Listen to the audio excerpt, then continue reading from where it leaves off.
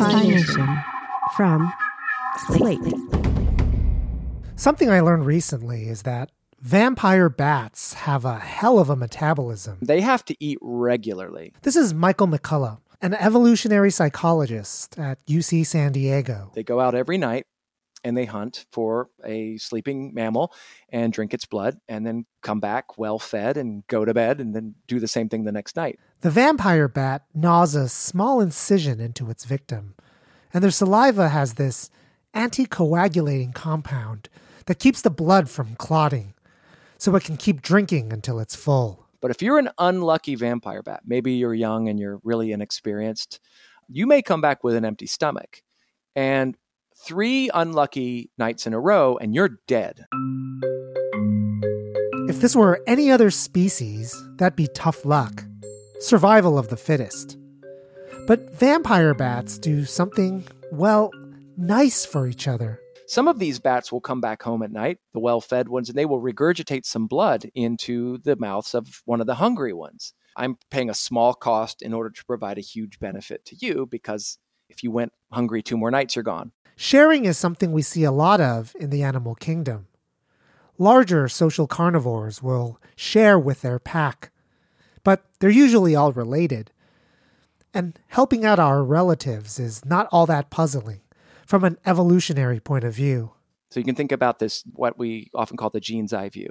The gene doesn't care whose gonads it's in. All it cares is that it's taking action in the world that increases the number of itself that are out there. If you help out family at some cost to yourself, you're still increasing the odds that your genes will be passed on because your family shares your genes. And this is the way explanations of altruism have to work in evolution. When organisms do something beneficial for another, you have to ask, what's in it for them? Actually, what's in it for their genes? And that's why the vampire bat is interesting. They live in colonies with family and non-family alike. And they're just as likely to help non-family as family. And that is evolutionarily puzzling. Because why help the competition? What's the catch? Because if you think like an evolutionary scientist, there's always a catch to being selfless in nature. What they found is among unrelated individuals, the best predictor of whether I was going to feed you when you came back hungry is whether you had fed me in the past when I came back hungry. In fact, among vampire bats, feeding those who you expect to feed you back is an even stronger drive than feeding your own family. If you have a family member who's hungry, whether you share blood with them is best predicted by whether they shared blood with you in the past. Even with their cousins and aunts and uncles, vampire bats know their priorities. And they are certainly not to be nice and altruistic. From Slate, this is Hi-Fi Nation. Philosophy in story form.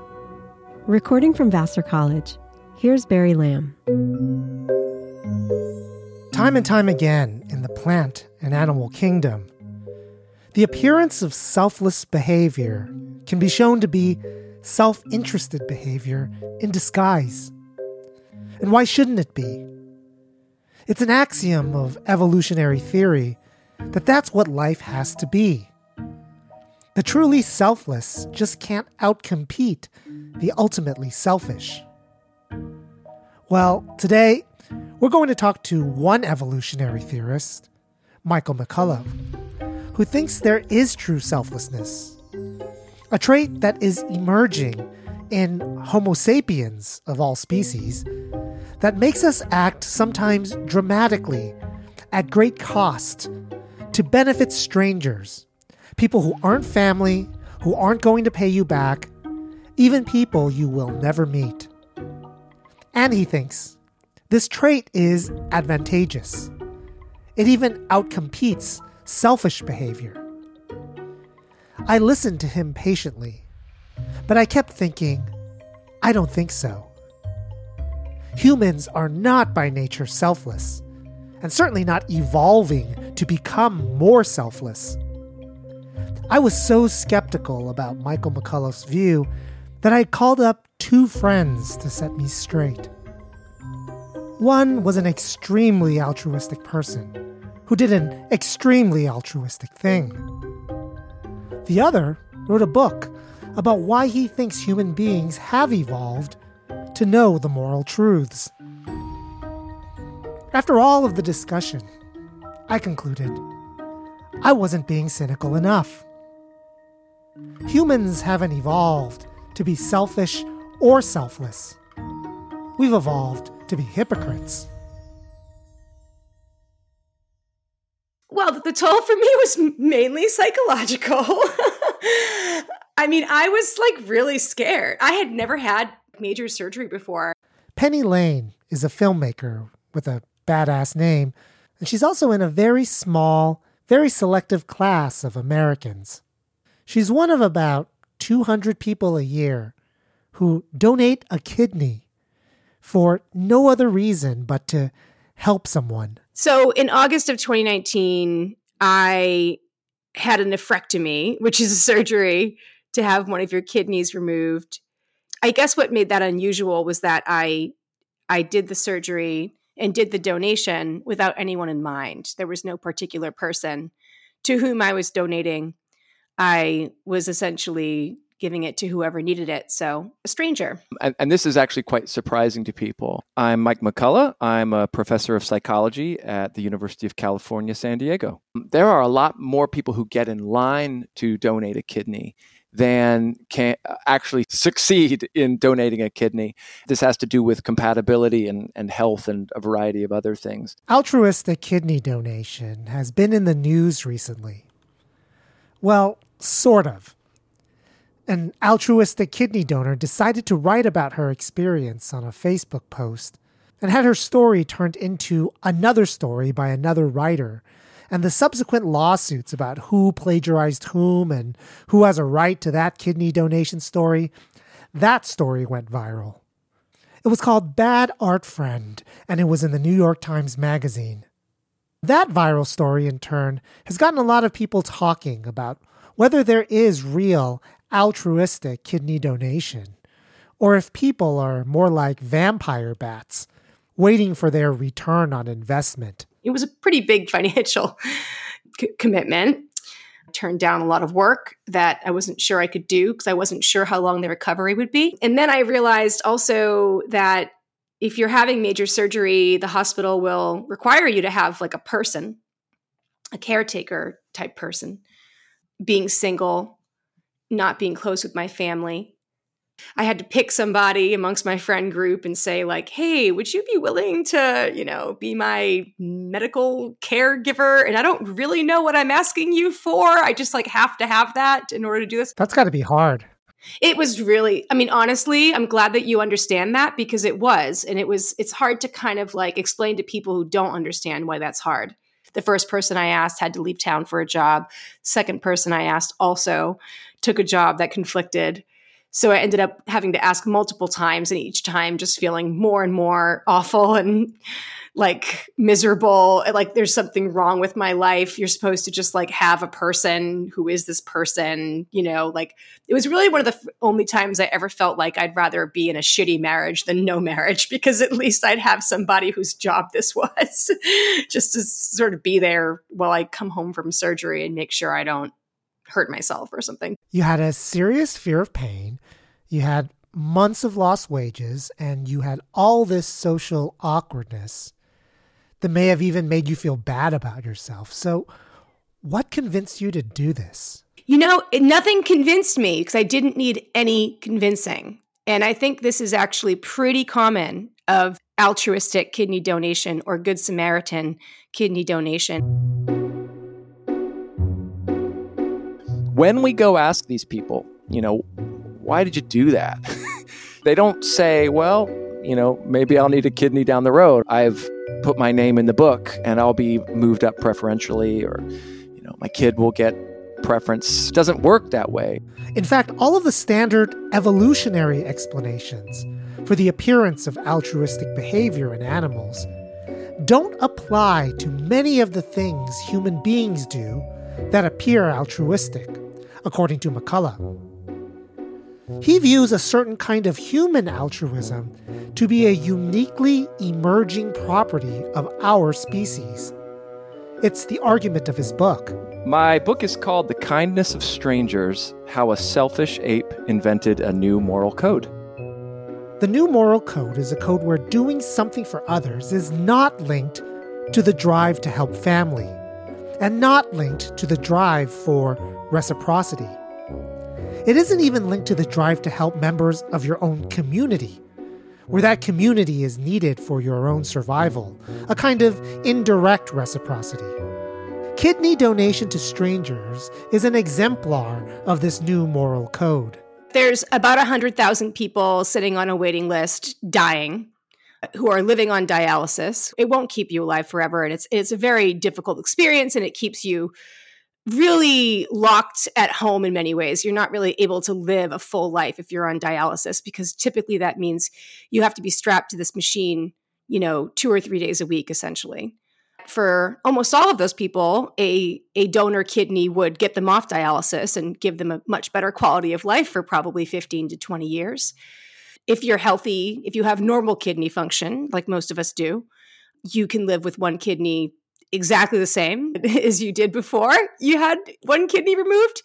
And that the surgery is pretty much you're out of the hospital in, less than 2 days. The scars are really minimal. Yeah, there's not really any heavy-duty long-term consequences. So they talk about reasons rather than, I just couldn't help myself. I felt like I was giving to my mother or my aunt. They engaged in a kind of reasoning that got them there. The kind of moral reasoning exhibited by Penny is the trait McCullough thinks evolution needs to explain. It's the kind of emerging moral code. In Penny's case, it's the principle of comparable sacrifice. It says that if you can prevent something very bad from happening without sacrificing something comparable, you should do it. It'd be wrong not to. This little principle explains everything from why you need to call 911 if you witness a fire to why you should save a drowning child. But it's also completely radical. It doesn't say the bad thing has to be happening to you or needs to affect you at all. And it doesn't say that the bad thing has to happen anywhere near you. It could be on the other side of the world, affecting people you'll never meet. As long as you're in a position to stop it, without sacrificing something of comparable significance, you have to do it. So the math just adds up for Penny. Someone dying from renal failure, the loss of quality of life, that's the bad. Losing a single kidney, the psychological toll that takes on Penny, that's the sacrifice she's making. Is it comparable? It's like comparing a paper cut to like a mortal wound. Like what I went through was just so nothing compared to what someone goes through in late stage, renal failure. It's like a really hard life, whereas mine is a great life with a little teeny bit of suffering added. So I feel like most things in your life, when you're trying to do good, you struggle with whether you really are doing good. You're like, well, what if I'm enabling this person I'm trying to help or whatever? But this just seems so easy. This was like a no-brainer. This was like, this cannot be bad. Like, this cannot be a bad call. This is a good call. Even if I died, I felt that it was like a good call,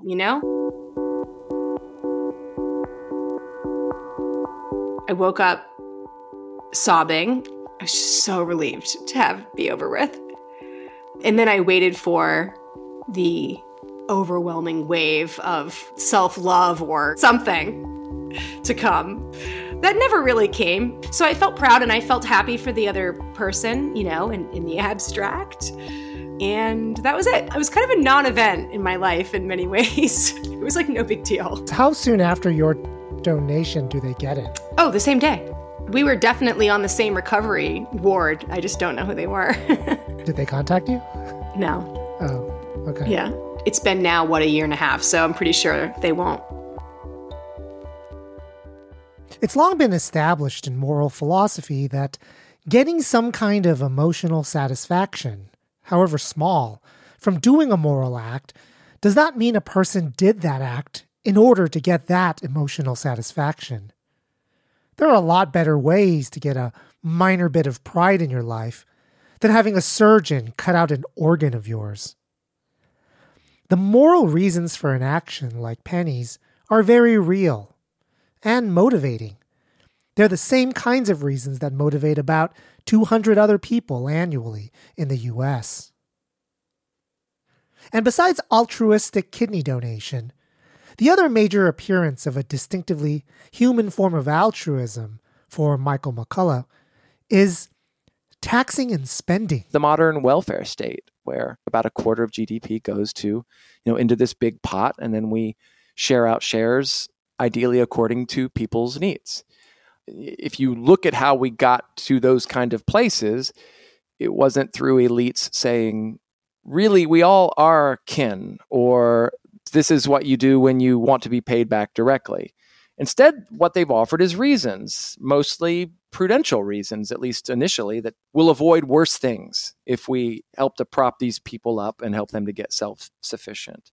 What I see in history is the results of positive argumentation about what should we do in order to pursue the course of action that's going to be best for us. McCullough's thesis is that certain very prevalent forms of moral reasoning in humans today are not compatible with thinking that we've evolved to be altruistic in the way other animals are. If we had, we'd be asking in all cases, what's in it for my reproduction, my future, and my genes? Instead, we reason about what will contribute to the greatest overall good, or what is the thing that I can, at the same time, will to be universal law. These are the central tenets of post-Enlightenment moral philosophy, where the moral code is impartial, makes no reference to your kin or who will pay you back. McCullough's view is that modern altruistic human behavior is the result of the evolution of human reasoning, doing math, doing logic, calculations of costs and benefits. I actually think that our capacity for reasoning is in itself a direct product of natural selection's action on the human mind. I think we have adaptations for reasoning in the same way that we have adaptations to, look after our kids and not let our kids walk off of cliffs, or to take good care of our friends and our neighbors and people who can pay us back. I think reasoning is every bit as naturally selected as any of those things. The function of reason, in its natural habitat, is similar to the kind of function I think it's serving in generating regard for strangers. We've always needed to be right about certain things. Which way did the deer go? Is it going to rain in the next 2 weeks? If we go over here, are we going to find something better to eat? Being right, just being objectively right is better than being objectively wrong. And we evolved mechanisms that allow us to pursue those correct ends. Step 1 to a new moral code. Install in an animal superior reasoning abilities that allow them to be better than other animals at figuring out what is true. Step 2, have that reasoning capacity see new moral truths. We have, through history, found reasons to care that really are ethical insights that are completely distinct from self-interest. The very notion that individuals have a fundamental dignity that they can't be alienated from. I'm sure you recognize that as Kant. That's an insight that had traction among a lot of people. That's an idea that you see echo all the way through the 19th century as people try to build up concepts for what the good society looks like. It's not really self-interested unless you think ending up on the right side of ethics is being a self-interested reason. I think we're all entitled to dignity. It doesn't matter what your cultural group is or what language you speak or what you wear. That's an idea. It's part of the causal stream that leads from the human mind to the welfare state. The picture that McCullough is painting is of natural selection resulting in two mechanisms that drive human altruism. One we share with all other species. We have self-preserving and self-propagating instincts that say, when you help others, make sure there's something in it for your genes. The other is the distinctively human capacity of reasoning that is good at figuring out the truth, and which has figured out that the moral truth is completely impartial. Strangers, even non-human animals, matter in their own right, and we ought to do things for their own sake. This is a picture of a changing human nature, where one evolved trait is beginning to overcome the other. But evolution is not instantaneous. It involves populations with one trait competing against populations with the other. McCullough's view raises a question.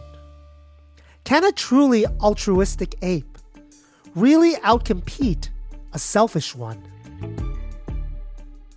Does your view stick its neck out and make a kind of prediction, which is that if we had a natural experiment where you have a society that's more nepotistic, that's more selfish, that does things only on the basis of reciprocity, these other kinds of mechanisms that you've rejected as explaining kindness, and then you pair that with a society that operates according to principles of reason that recognize, all of these advancements in moral philosophy and so forth, that you're willing to bet that one is going to outcompete the other.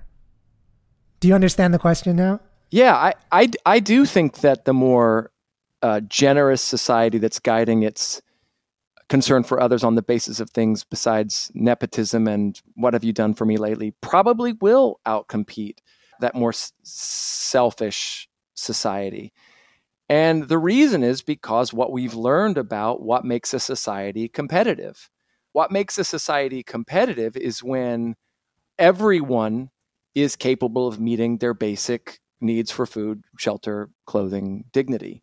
One of the intuitions that we have that's just wrong is that society is better off by having this sort of caste of workers that are just barely meeting their daily, needs.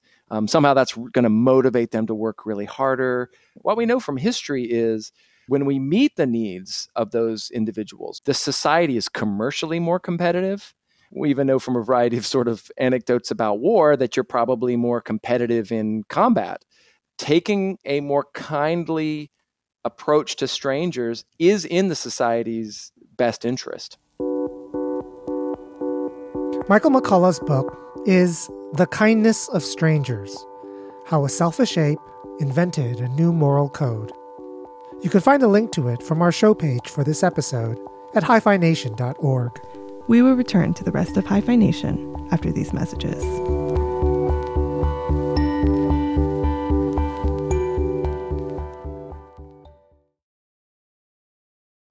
Before we continue, a little bit of business of interest to listeners of Hi-Fi Nation. The Rutgers Center for Philosophy of Religion is announcing a summer seminar called God and the Space-Time Manifold, and they're looking for applicants. The seminar will take place June 13th through 24th in 2022, and will be led by Professors Dean Zimmerman, Brian Leftow, and Catherine Rogers. The primary question of the seminar is, how do scientific theories about the nature of time fit with different theological conceptions of God's relationship to the universe? Over 11 days in June, 12 philosophers of science and religion will be holding sessions at Rutgers in New Brunswick, New Jersey. The seminar is open to professional philosophers and grad students in philosophy.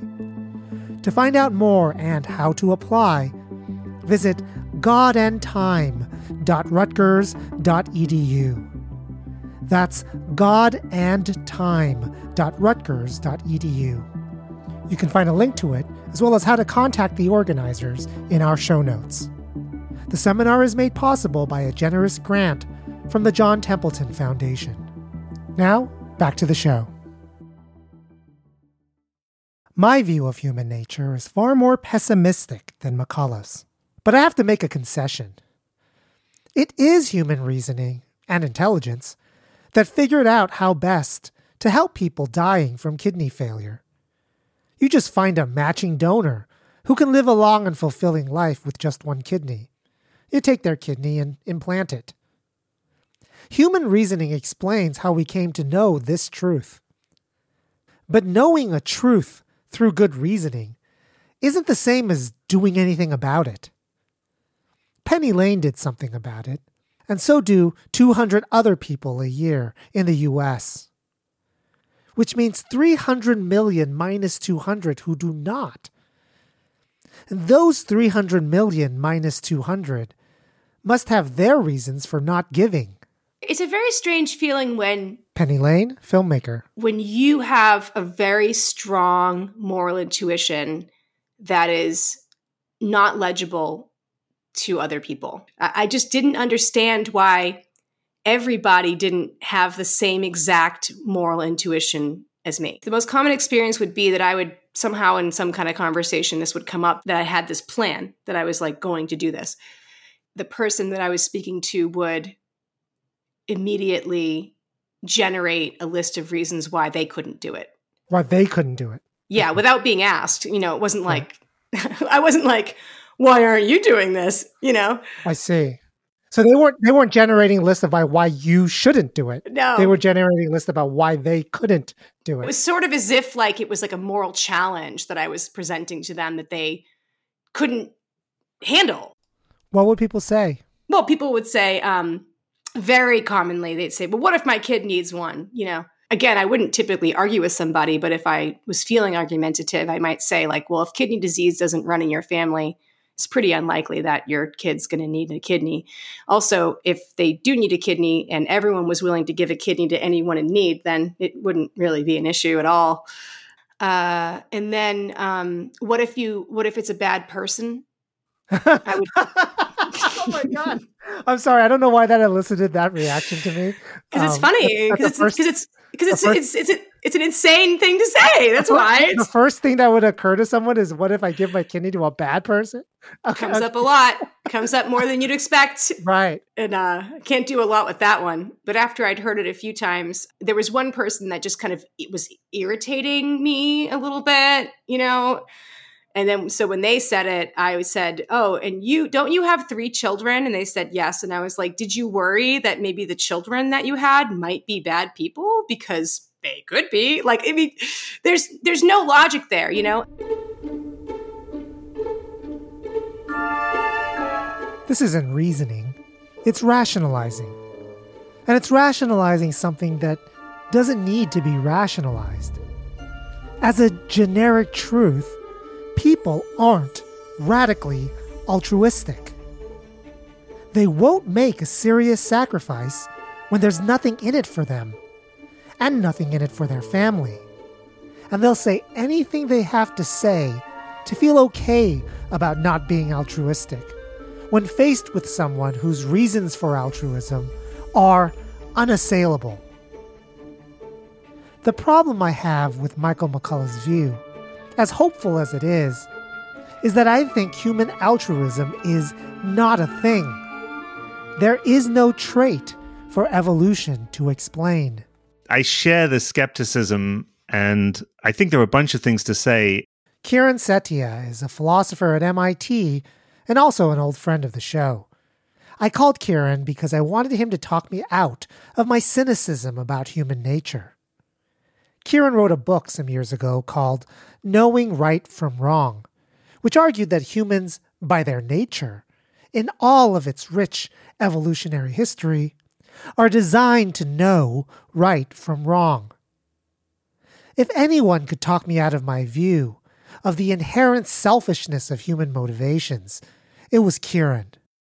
I actually am very sympathetic to the idea that we have sufficient moral reasons to do a lot of the very demanding things that some of the philosophers out there say we have moral reasons to do.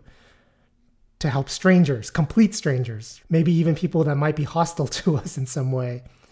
I'm not a skeptic about that. Mm-hmm. I'm a skeptic about whether or not evolution or fitness explanations are the kind of things that explain why some human beings have an appreciation for these moral reasons. And the reason I'm skeptical about that is, like, number one, we're talking about outliers, right? We're talking about 200 people in the country, or 1,000 people in the world.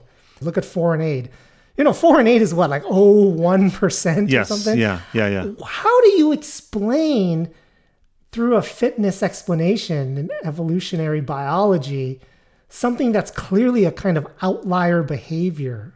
And if there is an appreciation of the moral reason so much to be moved by it, why is the evolution the thing that's going to give you an explanation for that kind of moral knowledge or moral motivation? I mean, the first thing to say is, you would think if what you're trying to do is give an evolutionary explanation, where you're not talking about cultural evolution, but evolution by natural selection, you've got to explain why we are a certain way.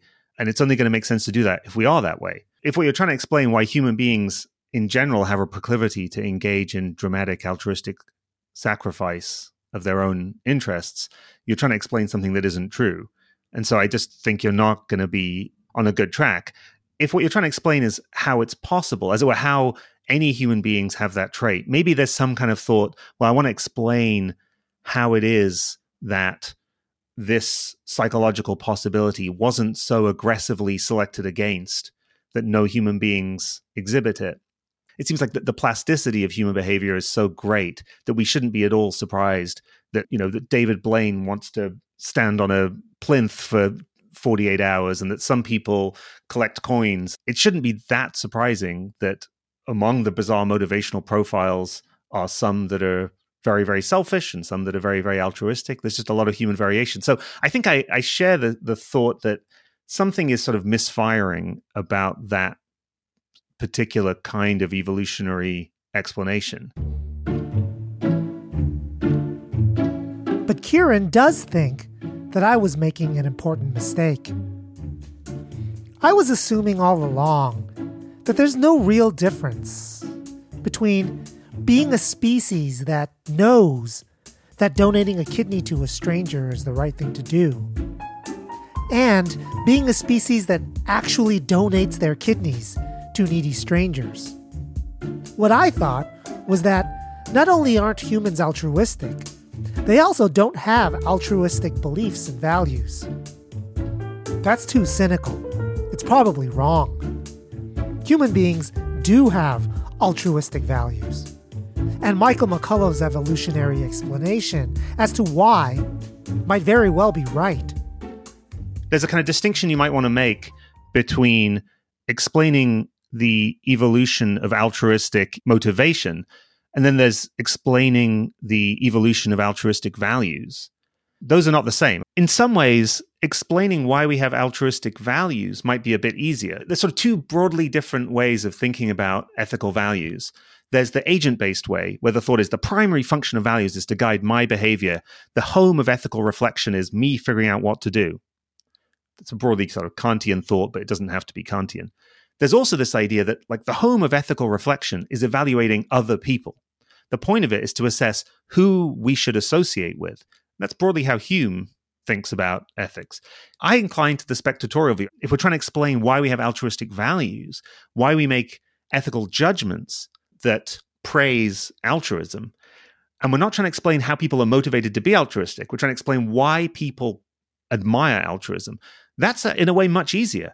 If you go around praising people who are altruistic and saying, my values are altruism, I love altruistic people, they're the best, you're good if you're altruistic, what you're doing is encouraging people to associate with altruistic people, trying to track who's altruistic so you can associate with them, and trying to give them some kind of reward for being altruistic.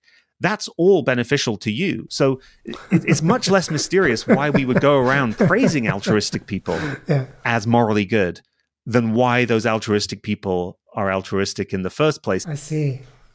Okay. I think it's much less mysterious to think, well, if it's not about what I have to do, it's about what kind of behaviors I approve of, what I think of as praiseworthy and admirable, what kind of, if the function of moral judgment or ethical judgment is to tell me who should I associate with, who's a good person to be around, the thought, well, the people who will give you a kidney, those are good people to be around. Seems like not so surprising that human beings might converge on that idea. There's convergence on the idea, for instance, that you should hang around with people who are good people who'd give you a kidney if you needed it, and might even give a kidney to a stranger. But we're not actually sort of evolved to be generally motivated to do that. And so there's a kind of not just an individual, but sort of systemic discrepancy between what we think a good human being is like and what we as human beings are actually like. But I kind of think that is the human predicament.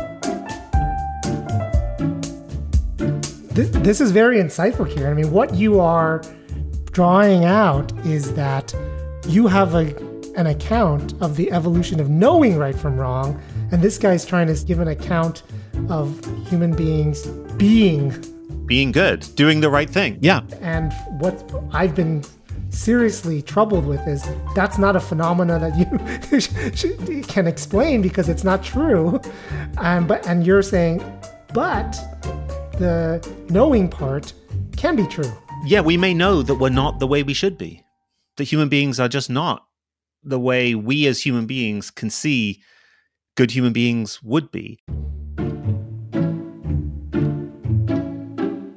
It makes total sense. You might even say it follows from reason. Have the values, judge others in a way that most benefits you. And what benefits you is to be surrounded by altruistic people, while at the same time not being altruistic yourself. Of course we evolve this trait. Have values for other people that they make sacrifices on behalf of strangers so that you're likely to benefit. But you yourself don't be motivated by those values because you have to pass on your own genes. Everything fits together now. Hypocrisy is the fittest trait for the selfish ape. That's how I see it. But that's not how Kieran sees it.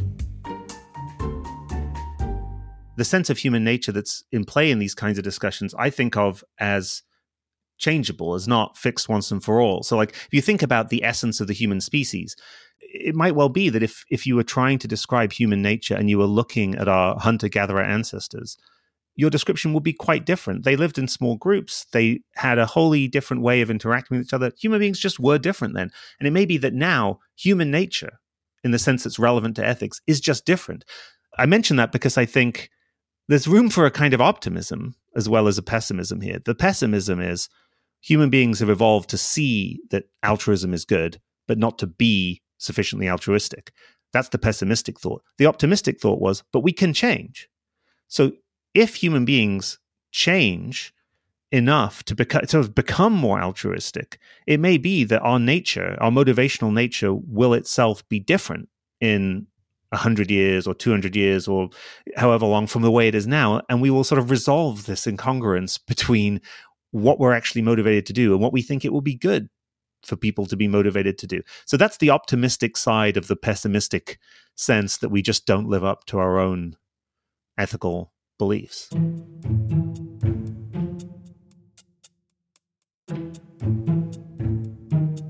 Kieran Setia is an optimistic philosopher at MIT, and he's the host of the podcast 5 Questions, where he asks philosophers 5 questions about themselves. It's a great podcast. You can find it on your favorite podcatcher. Penny Lane is by far a better person than I will ever be. Her latest film is Listening to Kenny G. And it's available on HBO Max starting on December 2nd. She's also working on a film about her kidney donating experiences. It's called Confessions of a Good Samaritan. Hi-Fi Nation is written, produced, and edited by Barry Lamb, Associate Professor and Chair of Philosophy at Vassar College. Executive Producer of Slate Podcasts is Alicia Montgomery. Editorial Director for Slate Podcasts is Gabriel Roth. Senior Managing Producer for Slate Podcasts is June Thomas. Managing Producer for Slate Podcasts is Asha Saluja. Editor of Slate Plus is me, Chao Tu. Production assistance this season provided by Jake Johnson. Visit hifination.org for complete transcript, show notes, and reading list for every episode. That's hifination.org. Follow Hi-Fi Nation on Facebook and Twitter, and at the website for updates on stories and ideas.